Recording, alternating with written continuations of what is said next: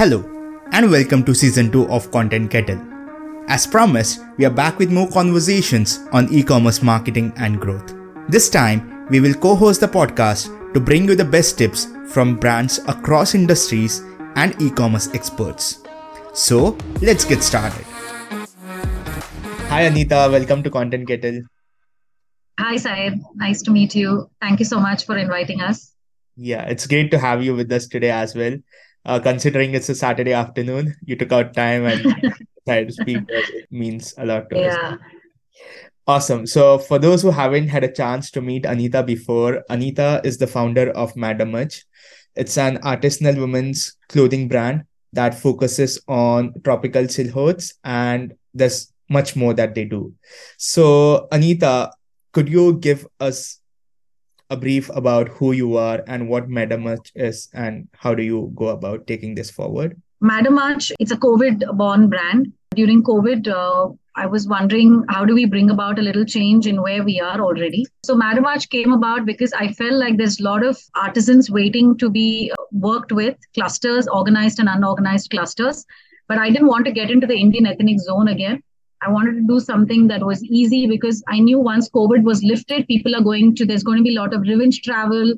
People would have realized that they've been cooped in the house. There's going to be a lot of traveling. There's going to be a lot of meetings and, friends get togethers. And everybody is going to be looking for easy clothing because I felt like during COVID, there was a lot of athleisure people were in their jerseys and tracksuits all day. So I didn't want to make clothing that was complicated after that. So something that would go between tracksuits and complicated clothing. I wanted a segment that catered to like easy clothing. You don't have to really dry clean them. There is, easy wash care, easy to wear on, and yet something from the artisanal sector. So when I started drawing these concepts together about what I really wanted to do and keeping a very clear focus about not getting into the Indian ethnic space, I came about with Madam March. So basically, what I call ourselves is tropical silhouettes because we were made for tropical climates. Bombay is our home. So I think a lot of Bombayites would love wearing them throughout the year. And usually people who are heading to Goa or Maldives and any of these beach island resorts, they just wanted a clothing that they could just slip in without any fuss. So that's how Madam March came about. The brand name Madam March is also very interesting. I wanted to come up with a name that was a little bit esoteric in the sense something that is curious at the same time a conversation starter. So I came up with a lot of names. Madder is actually a Indian root that gives a red tint. This madder root was used for all kinds of clothing, and I wanted like something that was indigenous to our country. So the word madder came out from that, and much is just a lot of it. So basically, I wanted two words that meant a lot of India. So that's how Madam Much came about. And I think it's been a very successful brand name. It's very catchy. I do have people walking up to me asking me what's Madam Much. And it's been a great conversation starter, an icebreaker to walk into our pop-ups, into our store to see what our collection's all about. It's not like my clothes are all red or pinks or tints of red, but it is just an essence of India that I wanted to bring, keeping in mind of Western styling. I wanted a little bit of global appeal to the brand. I do have moments of FOMO not being in the Indian ethnic space because a lot of people do crave to buy Indian ethnic, but I've kept it very consciously Western styling. And I think it's been received pretty well. We're about a year and a half old, and we've been able to crack the market, exist where we are. Fairly young still, so we are very enthusiastic to be where we are. So that's Madam Much for you. That's pretty interesting. Yeah. How did you decide to get into the clothing industry like after COVID? Did you have any prior experience with design and stuff, or how did that happen? So my story is pretty strange, I would say, in many ways. I'm an architect by profession. I've done my Bachelor of Architecture from University of Pune, and then I went to the US to do my master's, lived there, worked as an architect for many years. And then I moved to India with a single purpose that I wanted to work in the textile sector because I've always been very passionate about how textiles come together. But I wanted to give it a little twist. So I started working with artisans. When I moved to India, I started working with corporate interiors. So I was working with ICICI Foundation. I wanted to see how we can take textile as a material and bring it into corporate interiors. And so that was a very successful project that I did for ICICI. And then I started realizing textile is like a building material. It's just how we perceive it as a clothing, but so many things can be done out of textiles. Keeping that in mind, I feel like I'm able to apply my architectural knowledge onto my textiles, and that's how I design my clothes. So one of my very successful collection called Zanzibar is about that, how you're able to interlock architecture with textiles and come about with clothing. I've been in this industry for almost 15 years now. This brand may be fairly young, but I've been in this industry for over 15 years. Got it, got it. When I looked into it, and now when you're saying it's just 1.5 year old, I was shocked. Like, there's so much things over there that looks like it's coming from expertise. That's why I asked Yes, you if you came from a designer background or not. But yes. that's interesting as well. Yeah. So when you got started, what were some of the strategies that you used to cut through the noise? Because there are a lot of other, traditional wear brands as well. When it comes to India and the amount of clothing brands are there, it's insane and it's growing exponentially. What were some of Yeah. the tactics that you use to cut through the noise, reach out to customers? Right. So I think one of the main important points that actually work is good style, good design, right? Good design is everything. It was a little hard for me to stand out. Like I said, I was having a lot of FOMO. Am I doing the right thing?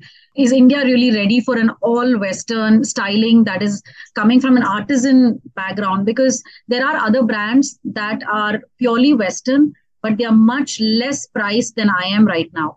So I was thinking, am I competing with these brands? Am I going to be successful? So these are doubts that you need to, I think, as a startup, it was important for me to answer my own questions. So I would put down these questions that I felt made me nervous starting the brand or giving me anxiety. And I was starting to list down what is the purpose. And then I realized that as long as you're an honest brand, you're giving an honest service to the customer is willing to take that. You just need to serve the customer in a very honest way. So I would say that yes, it is difficult to cut through the noise, like you said. There are millions of fashion brands that are being born every day, and I'm sure there's space for everyone. It's just you need to carve out your space and not look here, there, get confused, get self doubts about where you are. You need to walk your talk. You need to walk your path. And I think at some point, all of this is a more of a spiritual experience for me, at least the way I work. I look at it in a very holistic way. Am I giving my 100%? Is this design really going to be successful in a long way? Who are the people? What demographics? So you move from a larger concept, like a macro concept, to a micro concept of your consumer. I think as long as you're consistent with your philosophies, that's how you cut through the noise. So it's been okay for me for so far. I won't really say that it's been difficult, but at the same time, every brand has its own runway. It has its own takeoff path.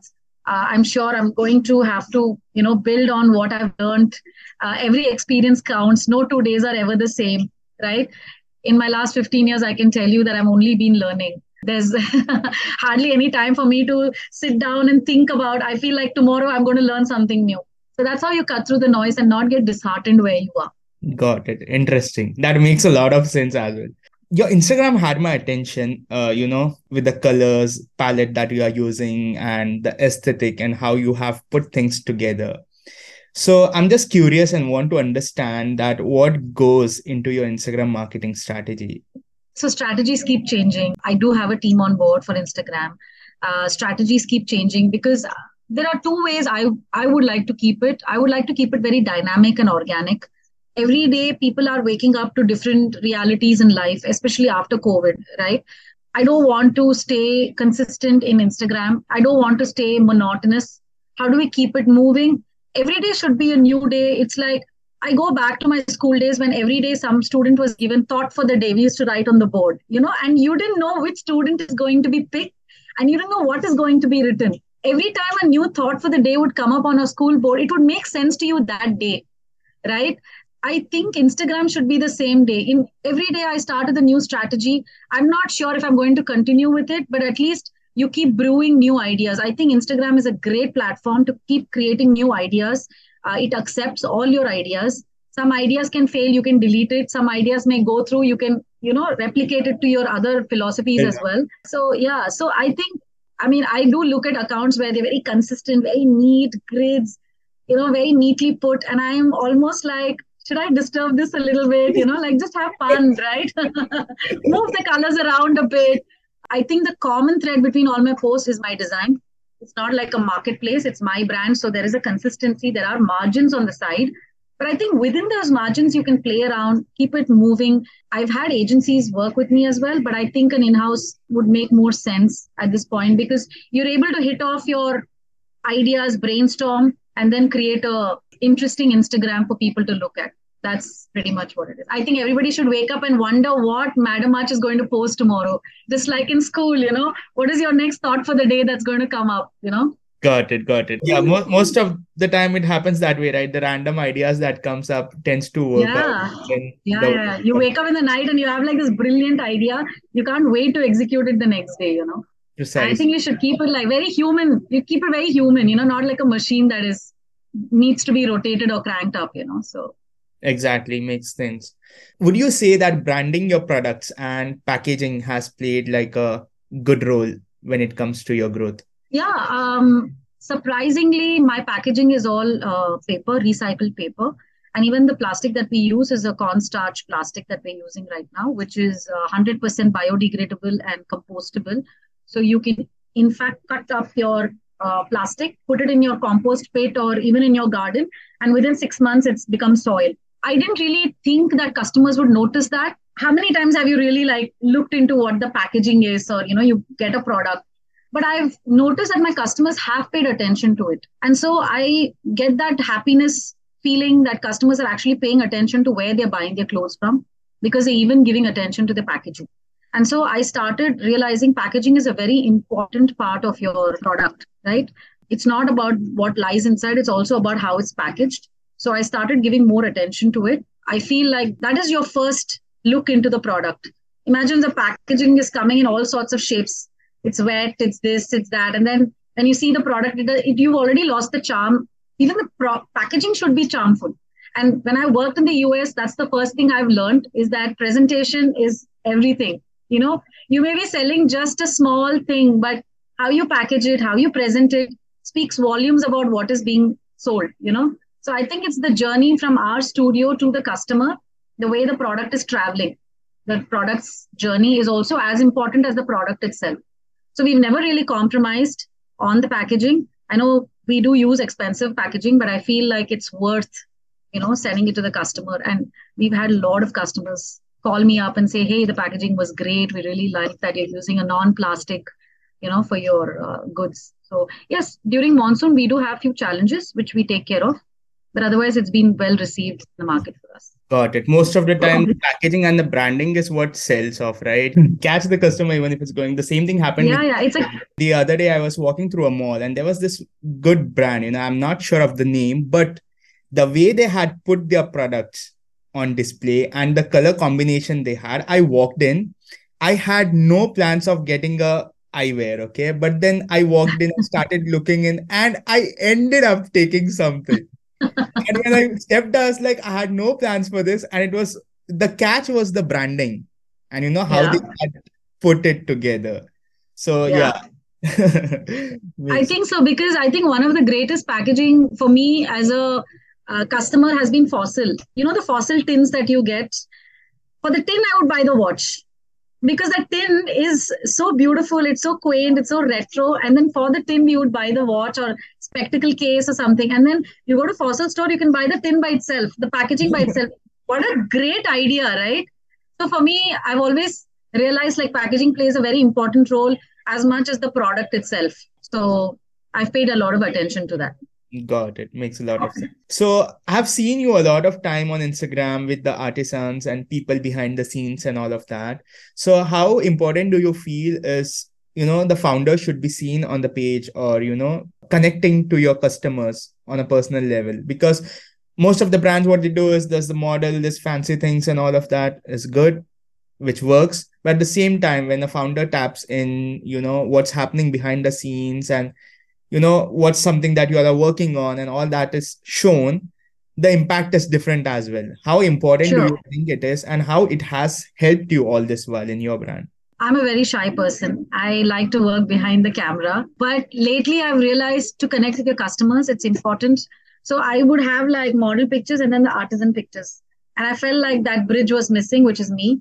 So after like a lot of coaxing by my team, I recently started coming out in the front, which I realized is actually working positively for the brand, because I go for all my pop-ups, I go for my all my event shows and everything. It makes a lot of impact when I'm there telling the customer what the garment is about. No matter how experienced my staff is, it's always important that I'm there to sell the product, to showcase the product. So it's been a very important, strategy, I would say, being there for your customers, in front of your customers, selling the idea, because they know that you're the person who's doing it. So that validates the product itself. Of course, the artisans are there. They know that the artisan has created the product, but the person who's actually putting these things together, the ingredients together, you're the chef, right? You have the ingredients, you've picked it up from your farmer's market, and you have your customer who's waiting at the table. You're the chef that's going to bring these two together. You can't just bring the vegetables to the customer and say, "Aap kaat lo, bana do, ho gaya aapka khana." Then the customer will not connect with it. So you are the main chef that's going to bring these two together. And I realized very late over the age that it is important for you to be in the front. And now I've started hatching from my egg, coming out in the open more often. And I think it's going. You'll see a lot more of me right now on my Instagram page, interacting with customers. That's nice. And I see like a lot of founders are doing that lately, They're Yeah, tapping in on Reel or maybe IG Live and talking to their customers, and everyone has the same feedback that it's creating a positive impact on the brand as well. absolutely. Yeah. Yeah. I have seen your brand on other marketplaces as well, right? So how do you go about selecting a marketplace, and what is the kind of expectations you have from that marketplace? For instance, if you are on Amazon, what is that you expect from there? Like sales is one thing, but what amount of sales should come in, or how it should drive more traffic to your website, and all of the ecosystem when it Right. comes to marketplace. Could you just give me a brief on that? So when I choose marketplaces, it's more about sensibilities. Are they catering to my sensibilities? Are my kind of customers walking into that marketplace is a big question that you need to ask yourself. Because I have made mistakes in the past where I'm giving it to the wrong marketplace and I'm wondering what went wrong. Is my designs not suiting? Is my design not good enough? Am I too expensive? And then when you start trickling down these questions, you realize you're almost in the wrong marketplace. So you need to do your market research. Obviously, when you go into the market, there's a lot of intelligent points that are available for you to study. People are wearing Western clothes. Somebody is buying something someplace, right? So we need to tap into that intelligence into the market and find out where it is suitable for you to sell your clothes. I have been to the wrong exhibitions where it's been more like a flea market where skirts and tops are available even at $1,000 and 500 bucks. Now I can't go there, sell my stuff, my skirt and top there at 5,000, 6,000 bucks. I can't question myself, and then brands that are fresh start self-doubting. I'm not doing the right thing. My designs are not good enough. I don't think I'm going to sustain myself, because you're in the wrong place with the wrong product. So I think it is very, very important. Take as much time as you can to study the market. You have a space, because I always compare myself to an automobile industry. In India, there is Maruti and there is Ferrari. They have to sell 1,000 units of Maruti to make profit. Ferrari guy has to sell one Ferrari to make his. It's not like both of them are not making loss. Both of them are making equal amount of profit. There is a segment for you. Is your customer a Honda buyer? Is your customer a Benz buyer? Is your customer a BMW startup buyer? So you need to categorize yourself and be in that market. You can't be in a Ferrari market selling your Maruti Suzuki and wonder, Array, my product is so cheap. Why is nobody buying it? Obviously, they're not looking at a cheap product. They want a Ferrari, so they're in the Ferrari market. So you need to figure out where your strategy lies and what we expect out of these marketplaces. Sales is obviously not my first goal at all. My first goal is visibility, brand visibility, to stand amongst your other brands, to be able to be visible to the customer. What is it that the customer walks up to Madam Much to buy that clothing? What is it that didn't make them walk up to Madam Much and buy that? So that is what you need to use to regulate your designs. My design will come about when I have intelligence coming in from the market, right? Stores call and tell me, ma'am, ye mahina there was no sales. You need to understand why there were no sales. Where did I go wrong in my design? So the next set of designs that you come with, you keep these inputs very carefully and you design the next set. And then you understand, because in India, every state, every city has its own clothing culture, like the way Ahmedabad would dress up, the way Delhi dresses up, the way Bombay dresses up. They're all very different. You need to be able to choose your city, your market, and position yourself comfortably, and have the bandwidth. I think marketplaces are very important. Without marketplaces, there is no intelligence into your brand that comes in. You don't have to be in a marketplace at a loss, but at least if you're breaking even at a marketplace, I think it's your exhibition, right? You're putting yourself out there to test yourself. And I think that is a very good space to be in, keeping sales aside. Of course, sales everybody needs, to run the brand, but I think it's important to be in all sorts of marketplaces. Got it. Got it. Yeah, it makes sense when you want to bring that authority in your customer's mind. Madam stands for so and so. That is the kind of pricing they have, and that's the quality of the product. It's important Yeah, for you to be in that segment as well, right? When your yeah. competitors are there, and at the same time, when you're pouring in money, you also need to calculate in terms of, okay, people are understanding or considering my brand in that perspective now. That's where the money is, Yeah, yeah.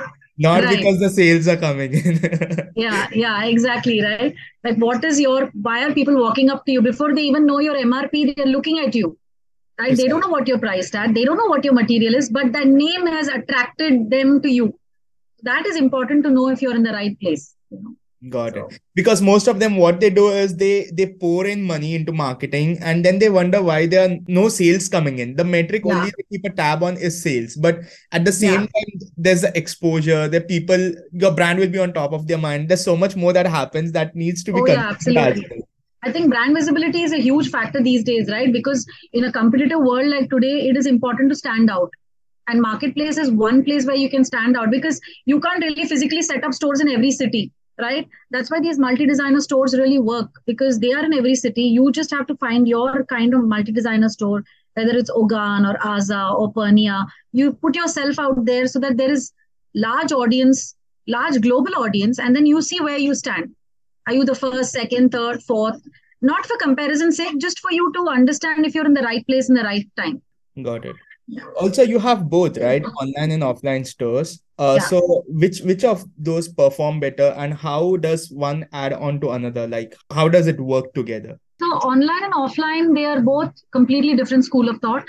So I think it is important to have both of them. How do they cater? Because I think the first purchase, if it's an offline purchase, the second purchase also becomes online. So people have understood your design. They have fitted into a certain size. They have seen how the garment has aged along with them. And then the second purchase, they call me or they go online and they purchase it directly. So offline always caters to online. So people who have directly bought from my online are, I would say, happy to take risk. You know, they're Mm-hmm. happy to explore a new brand. So, which is also a positive thing because they bought something from me, they're happy about it. Now they're just walking along the mall and then they see a multi designer store. They go in and then they see Madam Arch and then they tell their friends, hey, guess what? I just bought this dress from Madam Arch and they are here as well. So, there's always double validation. And now the friends will always keen on buying Madam Arch because not only has she bought online, she's recognized the brand offline also. So it's a two-way street. I would never say be online, take off offline, or be offline, take off online. I think they both play a very mutually beneficial, they have a great symbiotic relationship with each other, online and offline. They're like mother child, you can't pull one away from the other.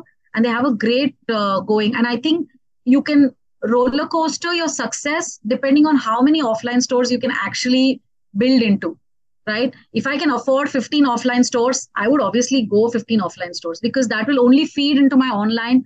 The second purchases and the third purchases will become like an online. So it depends on a brand to brand bandwidth if they're able to be offline and online. But I would prefer being in both places. And I think they both are interconnected very beautifully, actually. Got it. Yeah, I've seen brands like, once they have a good presence online and then they tend to have an offline store as well for Yeah. brand recall and all of it. So, what are some of the things that you're planning to explore in 2023? Because market is changing every now and then, people are into creating reels and whatnot, it keeps on changing. What are some of the things that you are planning to do in 2023? Well, in terms of Instagram, like I told you, thought for the day, that is my philosophy for Instagram. Every day, there is going to be something different I'm planning to do, something it may be successful, not, but I'm willing to take the risk in that. In 2023, my goal is to definitely have my own store in Bombay. Okay. Maybe one in Bombay, one in Hyderabad is what we're planning. Apart from that, I do want to get into menswear. think Madam Men is something that I'm really looking forward to. Again, it's going to be very easy clothing. It's not going to be like suits, maybe shorts and shirts for men. That's about it. That's the only category I would have. And maybe some interesting ties and bow ties. So I'm still working on those ideas. And Madder Kids is something that would complement women's wear very well because there is a tendency to buy for your child first and then for yourself. So, a woman who walks into my store is always looking for something for her kids so that she can feel less guilty to buy for herself. But तुमको ले लिया तो then now she feels comfortable to shop for herself. So I feel it always complements kids wear, always complements women's wear very beautifully again. So Madder Kids is something that I'm focusing on. Let's see. 2023 has some big plans, and I'm hoping those will come about without any another COVID part three, part four. That's another thing that's always lurking in the corner, right? People are like, oh, it's always like some epidemic is like lurking around the corner, and it's very scary to know that. But I think without taking risk, you won't know what is ahead. So I'm willing to take that risk and see what we are up against. Okay, got it. Now, when you are into women category and you're smashing there, how do you go about adding another category? Wouldn't that make you feel diluted or something? Just a thought. Yeah. So I would say that dilution comes when you have women's wear brands within your company. Like if I start another women's wear brand, if the philosophies are somewhat mingling in the center, like you're starting your Indian ethnic brand, but you're also moving into trousers and shirts. And my Western brand also has trousers and shirts. Customers cannot identify like that. Either you have two women's wear brand with completely two different philosophies that they're not even colliding with each other, right? They're completely Indian ethnic. One is entirely Western, where they don't even talk. They have to become two sides of a coin, right? When you have confusing thought philosophies, that's when customer also gets confused and says, hey, wait a minute, if this is for 12,000 here, why is this for 14,000 here? People don't think why there is a price difference. Or to be very safe is to start completely different, like menswear and women's wear, where there is really no, connection as such, or kids wear and women's wear brand. There's really no connection. So I think it is important, or you're as big as Fab India, where they've explored everything. They have 200 stores. They've become pioneers of artisan clusters in India. So there are various stages. I think one has to go step by step, establish the current set of brand that you're having, reinforce it, let the customer get used to Madam Much before I go into Madam Men and Madam Kids. Otherwise, you'll just be all over the place, confused, not sure where you're going. I think that's a dangerous place. More than anything else, I think that's a dangerous place. So I would tread very carefully right now. 2023 plans are on paper right now before we actually start executing it. Yeah. Yes. So I want to tread very carefully with low amount of risk at this point. Got it. Got it. Okay. So if at all you had to give like 5 marketing tips for anyone who is getting started, what would they be? It's very important to identify your market. What is it that you want to sell, right? When I started Madam Much, I don't wear Western clothes. I wear Indian clothes, but I can design great Western clothes, right? So you have to create that space between your customer and yourself, right? Don't think about whether I can afford it, whether I can do it. I think that's the first marketing tip, is to create that space between you and your customer. I think second thing is to be honest to your customer. There are times when you have to be brutally honest, and I think that is one way to go. Instead of getting defensive about your brand, or avoiding being confrontational. I think as a brand, you should be very confrontational. You must talk about what you're doing, not be unfaithful to your own brand. If you're not doing something, it's okay to not talk about it. Just because everybody is doing reels about something doesn't mean you have to create a reel about it. Create a reel about what you honestly do in the brand. Be honest to your brand, and customers are not stupid. They can see everything. They're shopping all day, and they can see which is an honest brand and which is a not so honest brand. So I think it is very clear to be honest to yourself, honest to the brand, and honest to your customers. This itself is a very powerful thing, and achieving that itself is going to be a lot of effort. So I think apart from that, you have thousands of experts and agencies to run your marketing. Yeah, I don't think one needs marketing tips. I'm sure somebody's already running a marketing agency, and you can get all of it. But I think at the core of every brand, one must be honest to the brand. It not necessarily sustainable means packaging, not necessarily sustainable means doing something about plants, it can just be like, for me, sustainability honestly means supporting local economy. Everybody who works with me lives around here. Their bread and butter is, being served for them on their table, which I think is a beautiful sustainability factor. So not necessarily you have to plant 100 trees or, go no plastic. I mean, there are so many ways to be sustainable yourself, right? Got So it. I think one baby step at a time is one way to go to keep your brand going. That was insightful, and I'm sure like the one who are listening to it will find it like gold nuggets. So yeah, Awesome. Yeah. So, well, Anita, that's all I had to ask you today, and yes, it was an insightful conversation, and I'm sure the Madam Much marketing approach will be helpful for a lot of people. yes, Yeah. great. Thank you so much, Said. Yeah, great. Yeah. Thank you. Found this episode insightful? Follow us on Spotify to listen to more of such conversations every week.